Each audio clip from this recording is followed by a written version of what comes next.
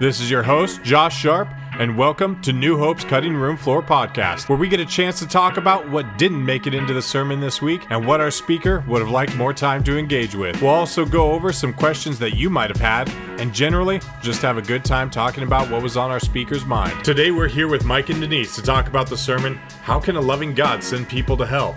From our current sermon series, 10 Questions, Exploring Barriers to Our Faith.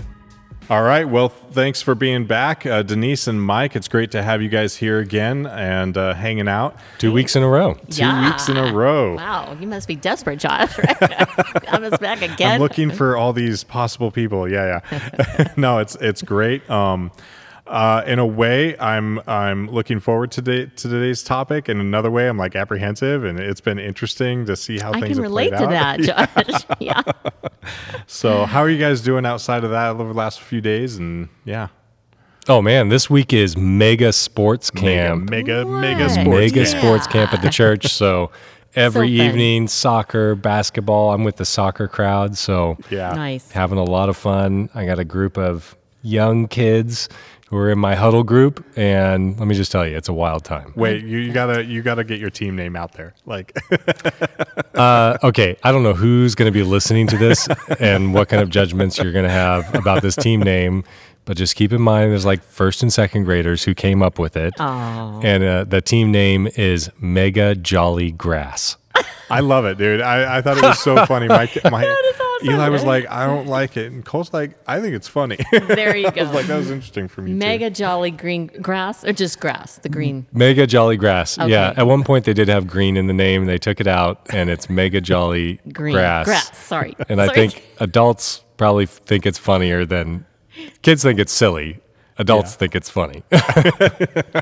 That's fair.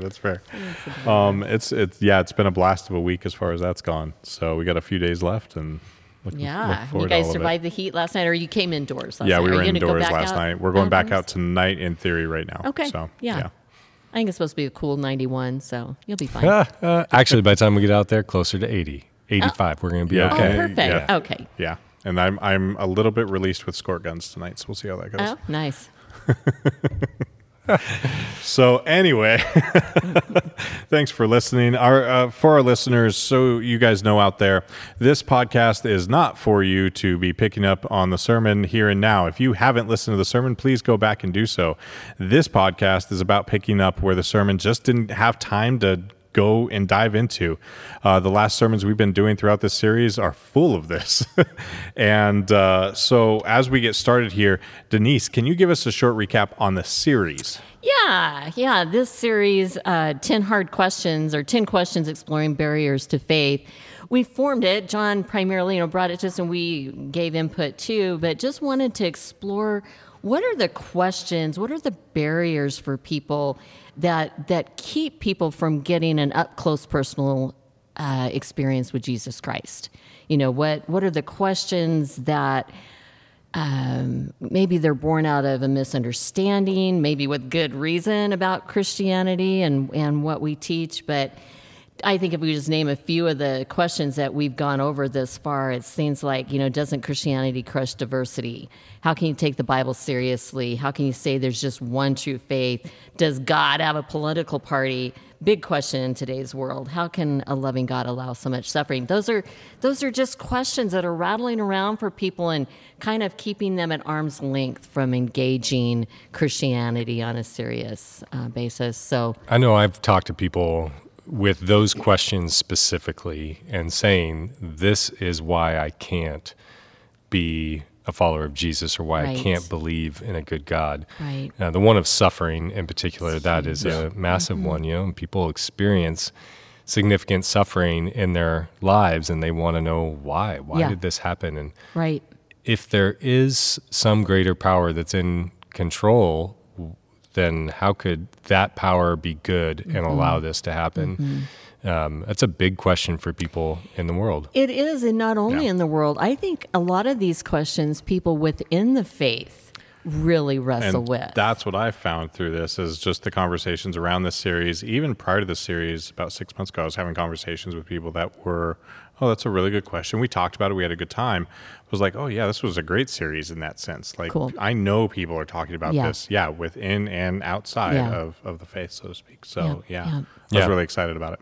Good. Yeah, definitely. Definitely. Yeah. I mean, people who are here in the church, there's maybe maybe sometimes we think about it in a more monolithic way. Like, we all think and believe the same things, which is certainly not true at all. And everyone's just in these different spaces and they've had their own experiences. And these questions, I think, are very relevant for people who are trying to follow Jesus. Absolutely. And trying to explain it to their loved ones or friends who don't yet know Jesus. Mm-hmm. So twofold, definitely.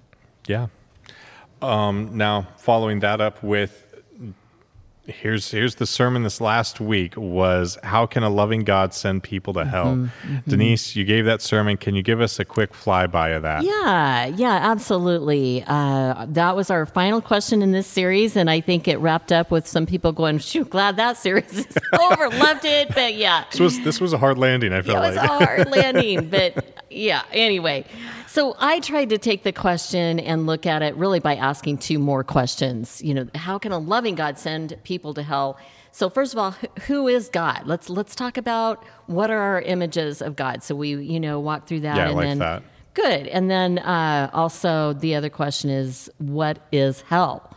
I think some people have no idea. We have a lot of, again, misunderstandings about what hell is.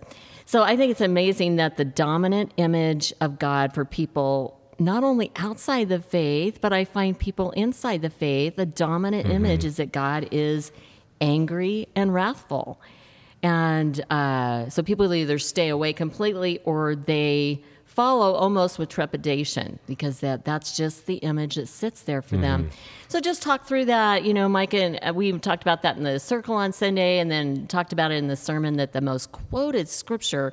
So just wanted to paint a picture of here's what the image can be for a lot of people. God is angry and wrathful, but the Bible teaches a different story. And we looked at Exodus 34, 6-7, which is the most repeated verse in Scripture. The theme of it, I think, is so critical that we grasp this. And I love the one in Exodus, even though it's repeated many times. In Exodus 34, it's where God himself says, this is who I am, to Moses. And he says, the Lord, a God merciful and gracious, slow to anger and abounding in steadfast love and faithfulness. So that's certainly the Old Testament image.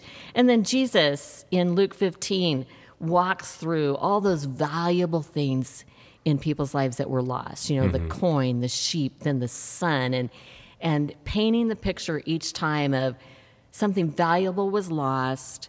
There was an intense search for that which was lost, and when found was greatly celebrated, because that which was lost was restored to life and joy. So that was kind of our first question there. And then we're looking at the second question, what is hell? We walk through some of the scriptures, or the words that we translate into English as hell were actually literal places on the earth. We looked at, in the Old Testament, the Valley of Nom, that it was a place Israel went to cheat on God, to bow down to other gods, to even sacrifice their own children, as other religions of that day did. Yeah. That was part of the worship of those idols. And that in the New Testament, the word Gehenna, also the same location, served at that time, in Jesus' day, as a city dump. And the only sanitation they had at that time was fire. And so it was always, both Old and New Testament, that location was smoldering and hot and smoky. It was not a place anybody wanted to spend much time. Yeah. So, and I think the key there is that God never, in either of those, God didn't send people to those locations. That God did everything he could to redirect and to keep people from going there, but choice, people they still chose. Yeah, I think that chose that as a destination. Yeah, I think that's such an important aspect of your sermon. I love the way you framed it up with two questions too, and who is God? You have to recognize God as good, in order to fully understand the question that was being asked anyway, and then what is hell? And that aspect that God's not out to try and send anybody to hell. He's done literally everything, including offering himself for people to have eternal life with him forever. Yep. And that's where you see, okay, this is the goodness of God, and that's the picture that we want to paint for people, right? God is good, and this, I think it's really easy. I remember I had someone ask me once, how can you tell me about God if I'm going to go to hell if I don't believe in God? Wow. And thankfully that brought about a nice long conversation that I was able to have with this person. But that's why this question's on the list, right? Because this is one that people. This is one that people have. It doesn't make sense to them if they have a certain image of God. They just don't understand it. I use the quote, the C.S. Lewis quote, which really helped me to say that, he says there's only two kinds of people: those to whom say to God, "Thy will be done." We turn our lives over to God and say, "I'm following you, and Thy will be done." And then the other kind of person is the one to whom God says at the end of their life, "Thy will be done." If you prefer the trash heap, if you prefer the valley of Hinnom, I release you to that. Well, a lot of the time when you were talking about that, and even through some of your sermon, it kept bringing me back to the Great Divorce over and over mentally. I would have pulled that into the mix of it too, Josh. But John has talked about that book several times, but another great resource. So I'm glad you brought that up. Yeah. And then you would have had to talk about purgatory. So right. I'll save that one for another time. That's another part of the church's theology over the years. Purgatory, paradise. Where does that all fit in? Oh, for years. I mean, for centuries. For that to be a core aspect of most church's theology. Yeah, of most of all of Christianity. Yes. And I'm guessing, and for a lot of people here at New Hope or other similar churches, that is not at all a part of their theology. Right. That was common, but it depends on the background more. I mean, if you came out of Catholicism, that would still be around in some of your thinking. Exactly, especially if you're my age or older and grew up in the Catholic Church, that would definitely ring some bells and be part of what they wrestle through. Are there bells in purgatory? I don't know. Let's ask somebody who grew up Catholic. All right. Enough about purgatory, because that's a whole other that's a big one. Yep.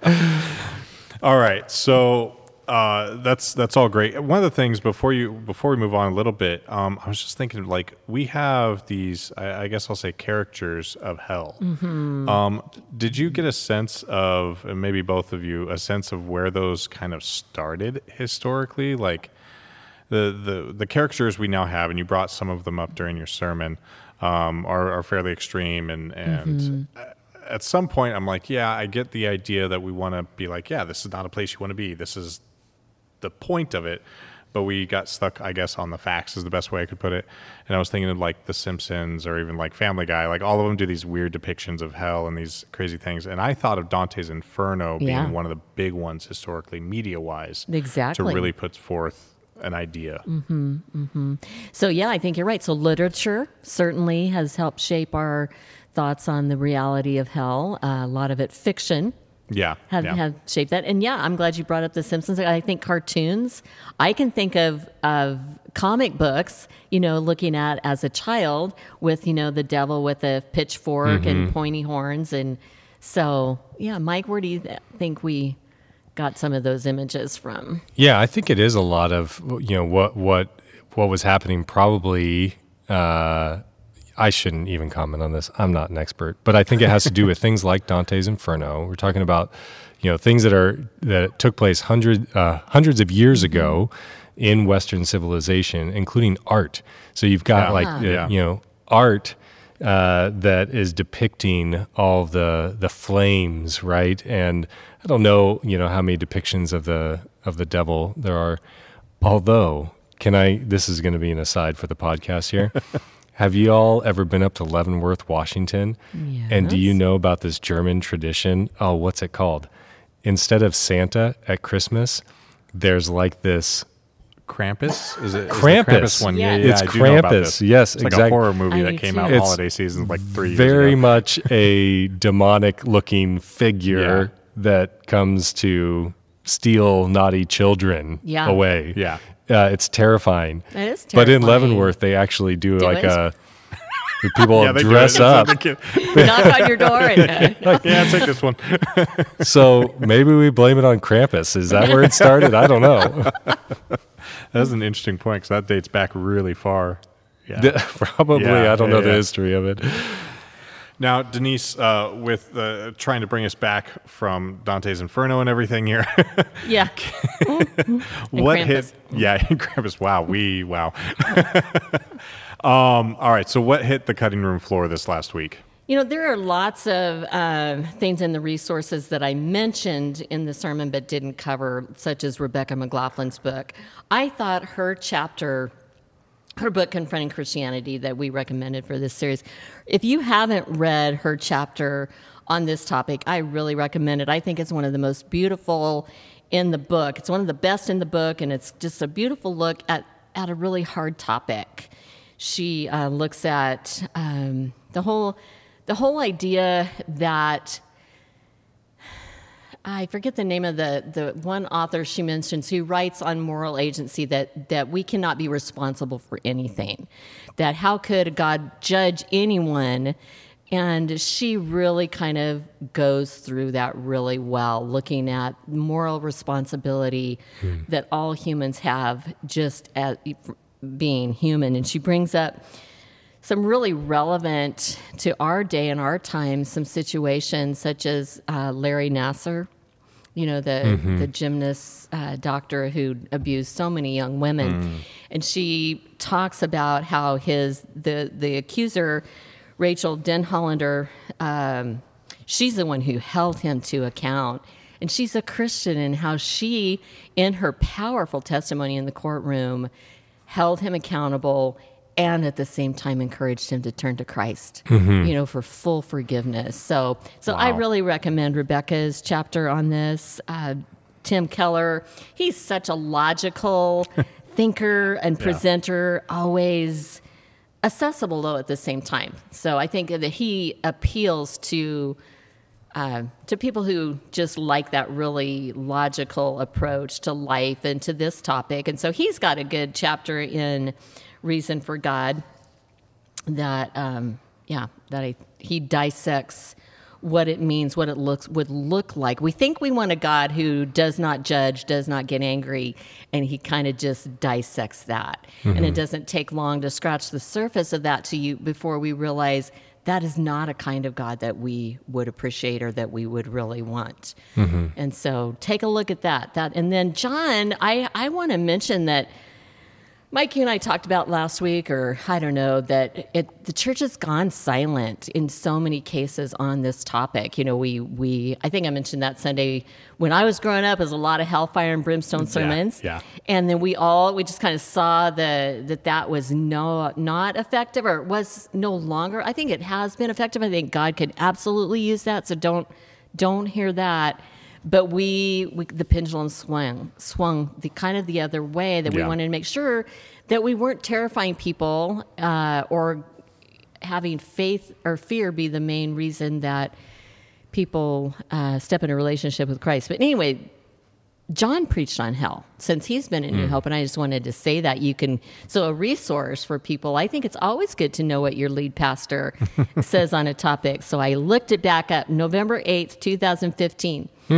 He preached on this same question, on this topic. I was like early, that he was new to Just New Hope. brand new. What was he thinking?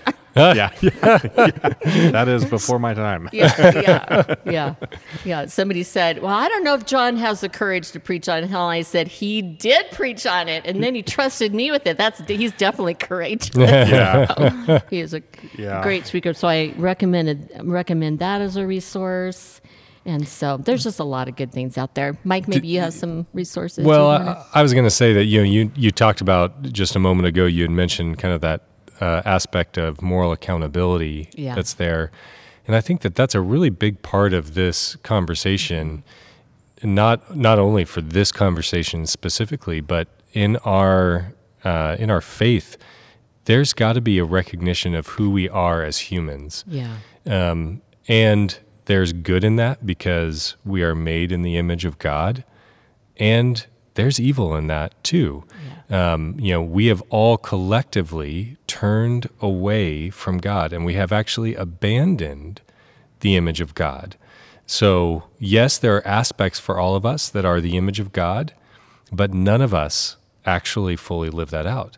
That's what Jesus came to do. He came to be the true image of God, right? And now we're being formed into his image, but there has to be this recognition from ourselves when we're coming to faith in Christ that it is an act of repentance, that it is an act of recognizing that I have been a part of humanity, which is collectively turned away from God, that I myself have turned away from God, and now I'm turning toward God because I need him.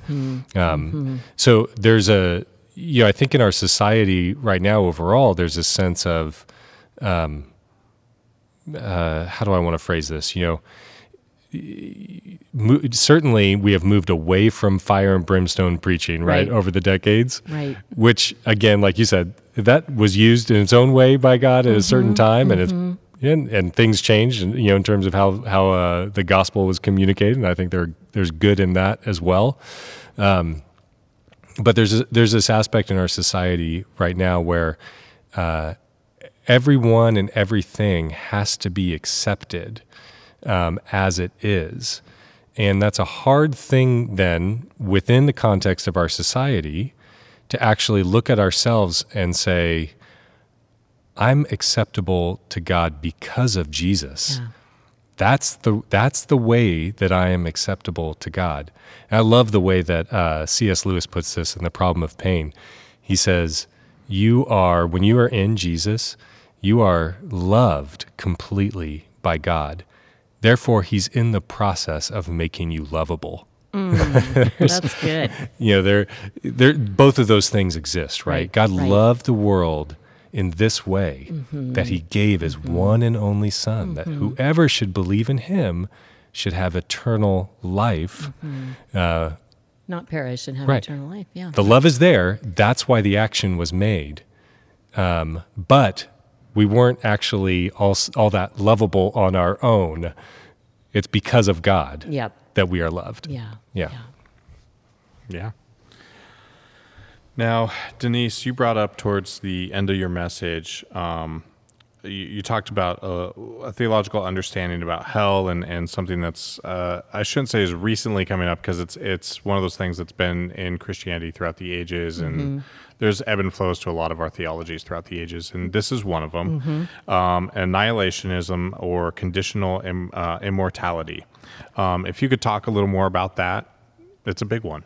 It is, Josh. And I think for me, it was not something that I don't remember studying a theology on hell in college, Bible college, or in seminary. Okay, so I'm with you on that one. Okay, so yeah. Okay, I think you did, Mike. It was something that your seminary professors saw too, that you explored and read about and discussed. But for me, it really came through, 10, 15 years ago. I just began to pay attention to any article written by N.T. Wright, or, grab, a book. I love his Simply Good News and different things. But anytime I saw an article in Christianity Today or The Plow, I'd grab it and read it. And one of the online... And I would print his articles that I'd read online, and then I realized I could save them in different ways. So I'm saving the environment now. But I was funny preparing for this sermon. I pulled out that notebook of N.T. Wright articles, and there was one he wrote in 2012, or it was taken from in 2012. An article taken from Rethinking Heaven, the Resurrection, and the Mission of the Church. And the article was called On N.T. Wright on Final Judgment. And that was my first, so back in 2012, my first introduction to scriptures that look at the fact that immortality, that humans are not immortal. And it was kind of one of those moments when I went, oh my word, of course, we're not. That's we see that in Genesis when Adam and Eve made the choices they made. God removed them that they might not eat from the tree of life and become immortal. And in the New Testament, we read a lot of scriptures that talk about immortality being a gift, eternal life, like the one you just quoted, John 3:16, which says, for God so loved the world that he gave his only begotten Son, that whosoever believeth him shall not perish, but have everlasting life. Yeah. That contrast between eternal life or perishing. Yes, yeah. Or that we receive, that those who believe receive eternal life, meaning, and so some of the scholars that look at this would hold that up to say it's a gift where you have to, when you believe in Jesus, he transforms you, gives you, builds that image, reforms that image, and you become part of eternity, of an eternal existence. I love what, questions like this, like the one that you tackled this last Sunday, I think are so good for us because they cause us to actually think about things that maybe we've never given any real serious thought to before. Some people certainly have. I know that there are people in the church here, people who are listening maybe who have given thought to what is hell and what is that like, and all the different aspects of that could be discussed there.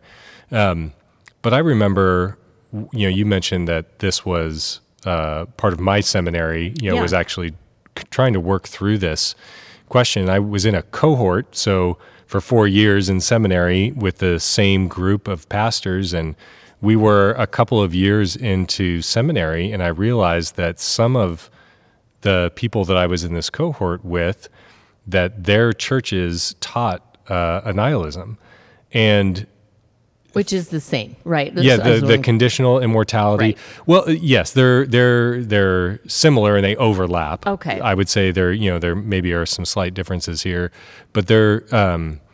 But I just remember at that time in seminary, I was just like, "What in the world? Are you seriously?"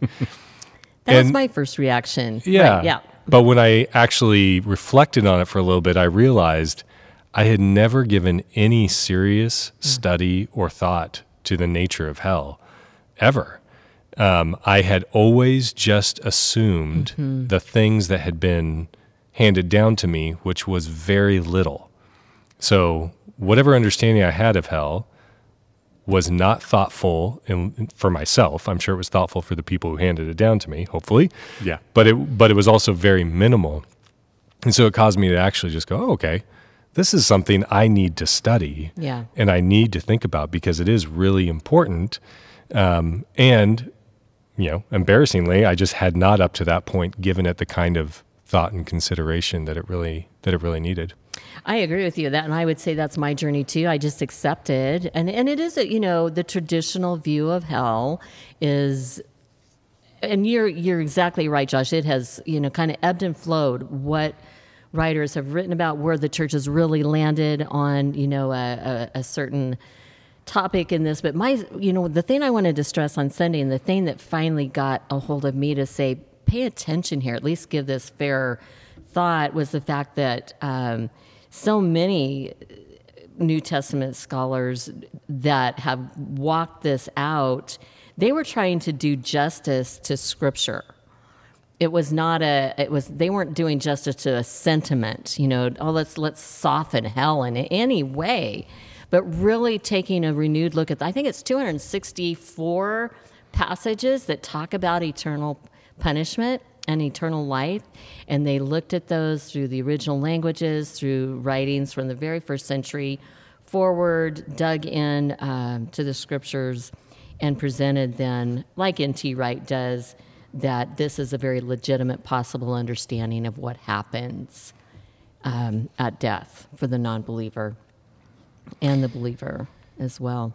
So I think there's some aspect too, if I could jump in. Please do. That there's I want to just kind of remove the aspect of hell specifically from the conversation. The immortality piece. I don't know what hell is like. I don't know what the duration of that is. I don't know those things. But I think for looking at just conditional immortality, that is an extremely biblical view. Just like you said, we were removed, Adam and Eve, humanity, removed from the Garden of Eden. Why?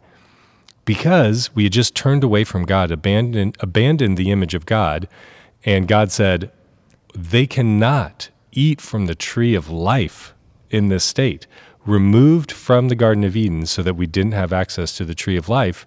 And then coming back to the end of the story in Revelation, then those people who are written in the book of life, they return to the tree of life. They have eternal life there with God. But this aspect, you have to kind of look at where do these ideas come from?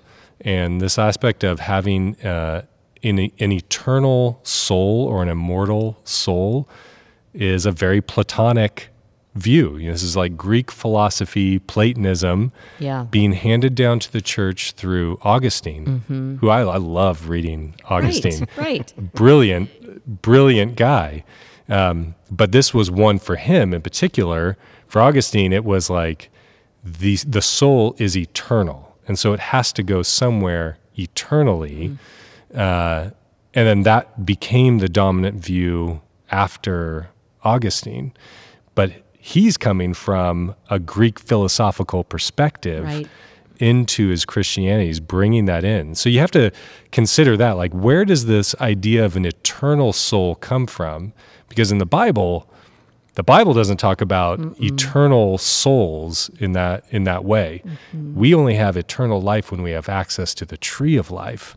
And we have access to that now through Jesus. That is our eternal life. Going back to when God removed Adam and Eve away from that tree of life, it was a merciful act. He did not want them to exist in that state, in that fallen state forever. So I think, one of the things I want to make clear, though, because this question came to me after Sunday, I want to make clear that New Hope leadership, that we do, and I'm not trying to speak for anybody else, but my understanding, for me personally, and my understanding of other people in leadership, we absolutely believe that Scripture teaches that hell is a literal place, that it is a place of containment where God, kind of talked on Sunday, that sin can be contained here. You can come no more. He sets a boundary. That's where it is. It's a literal place. It's one of great anguish, and where God releases people to their choice of unbelief. I basically brought up, conditional immortality with this message because I was addressing the question, what is hell?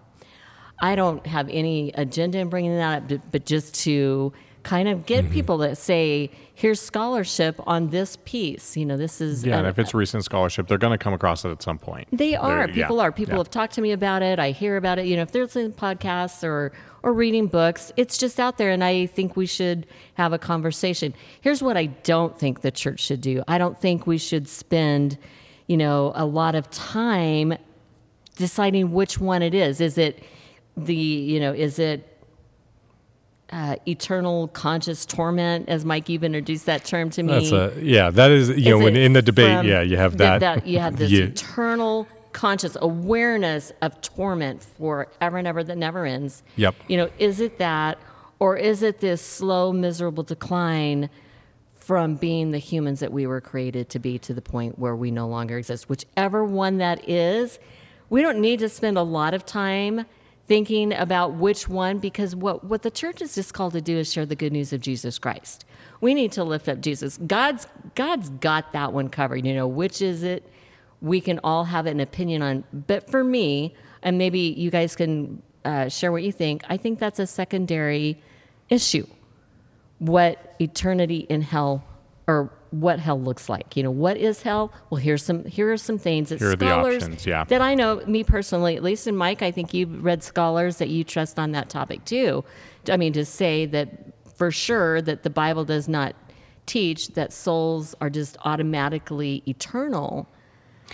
Right? Yeah. So then, that's like if if eternal conscious torment is the option, then God has to explicitly make that the option in a way that isn't expressed in the Bible specifically. Right. And that's God's choice. I'll leave that to God for sure. Yeah. But to get back to what you're saying about the you said to understand exactly what hell is like is a secondary issue. Mm-hmm. And I think to some, it has to be, because there's so little in the Bible about hell, right? Yeah. It's not like it's expressed over and over again and in descriptive terms. There are there's metaphorical language around it. That aspect of, there being, fire. There's like the lake of fire in Revelation 20. Is that literally a lake of fire? I don't know. But is it something that is a literal place that is a very terrible place? Exactly. Yes. Right. Yeah. So, I think it's the church's calling and job to lift up Jesus, to do what we try to do at this series, which is take down barriers for people who can take another step closer to exploring Christianity with us. And I think one of the barriers, and we didn't really talk about this, maybe off and on we do, but one of the barriers is certainty. When Christians are so certain on every single thing that there's no room for anybody to have a varying opinion. Yeah, and I've always felt like growing up in the church and everything, the older I get, the more I'm afraid of dogmatic statements. Yes, agreed. There's definitely places for them. Right, but on those essentials, but the essentials are few. They're a lot more fine point than people like to think about, and I get hermeneutics questions coming up and stuff coming up out of that, which I think is fair and valid, but I think it's open-handed, like you were getting at with this concept of what does happen after. Mm-hmm. That's an open-handed thing. The Bible wasn't really interested in telling us that complete story. It's just saying you need Jesus. Yes. You need life. Yes. And here's how to get that. Right. Yeah. So, yeah. Josh doesn't like dogmatics, so I guess that means he's not a dog person. Or should we talk about dog and cat theology? That's then? me and you, yeah.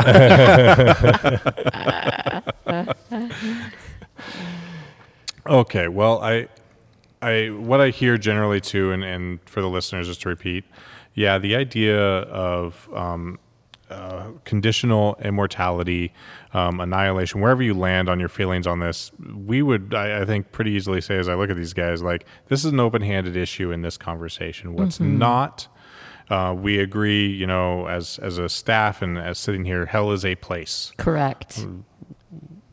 Beyond that, it might be a little more interesting conversation. And that we rely on Scripture to be our guide in the Christian faith. And so hear that piece too. That was so important to me, that these scholars based what they presented on Scripture, on original language, on language of tradition throughout the years of the church. I don't know about you guys, but when I'm looking at a scholar, I not only want to know their scholarship, I want to know their life. How have they lived their lives? Are they a faithful spouse? Have they, lived life with a high degree of integrity? So those are just some things that are important to me when I listen to voices on different topics. Mm-hmm. So, Mike, we haven't had enough direct questions for you today. So my thought process was... That's fine. Here. You don't have to ask any direct questions. I was thinking about this, and Denise and I were raised in church ultimately, but I know your history, that wasn't the case exactly. Mm-hmm. And so I was curious what your image of hell that you grew up with was, and possibly even how that shifted when you came to knowing about Jesus and that whole process, I guess. Yeah, that's it's a good question. Actually, it relates. I had this thought here recently, so I'm going to tie it into the response on this. I think I was trying to think back to my childhood, growing up, and even, any time before I had any exposure to Jesus, and then before really coming to faith at 25. And I think I had what is a very popular view of hell. And I think you even mentioned The Simpsons earlier, Josh. And this proves that I didn't grow up in the church because I grew up watching The Simpsons. Yeah. And so many people I talk to in the church, like, you, Josh? I talk about The Simpsons a little bit. Okay, remember, my dad's an ex-cop too. It was a weird life for me. I watched a lot of Simpsons, and there's a kind of a standard cliche devil character in The Simpsons, and he's kind of goofy. There's a couple different depictions of him. Sometimes he actually even looks like Ned Flanders, if you know who that is. But he's kind of goofy. But it's very much like he's the red devil with horns and a pitchfork, and there's flames all around him. He's like in a cave, and there are just flames all around him. Very kind of standard view, which I think was probably always in my mind anytime I had any concept of hell prior to coming to faith.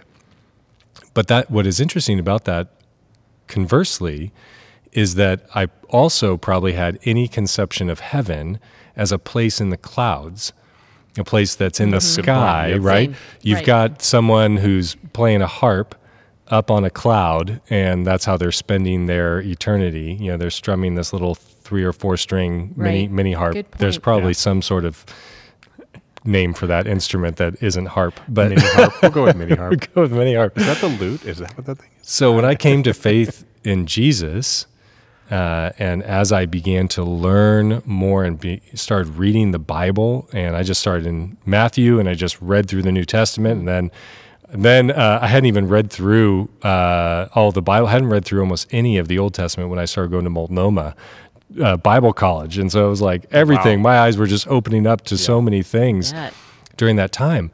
But my view of heaven drastically changed over the course of Bible college and seminary, and where is the place of heaven and what is that like? And it is certainly not up in the clouds, where we're going to play our harps and relax on fluffiness, or anything. Like fluffiness, but yeah. I do too. Look at that too. Come on, Mike. Don't take that away from me. A fluffy cloud. I'm just kidding.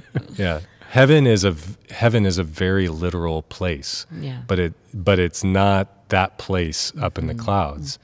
So I also want to continue to study and to learn, okay, what about hell? In what ways is the devil, pitchfork, and a cave full of fire a view that is not informed by Scripture in terms of what hell is like? Yeah.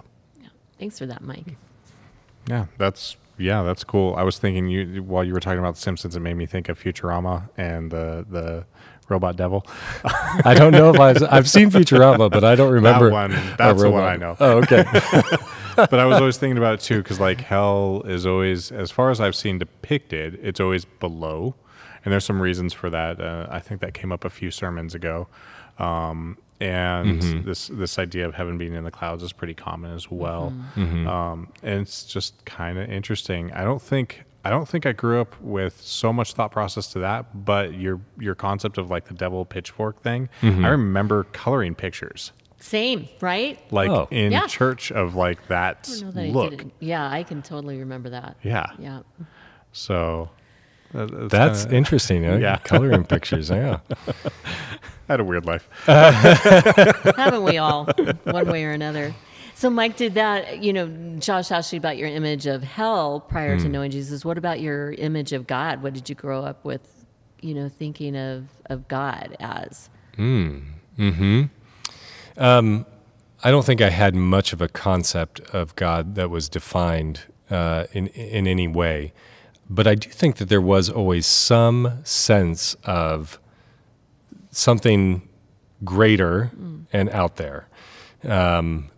But without any definition or without any understanding. If anything, it's probably, me at that time making my own image of God. What is God like? Well, he probably thinks a little bit like I do and feels similar to me sometimes. And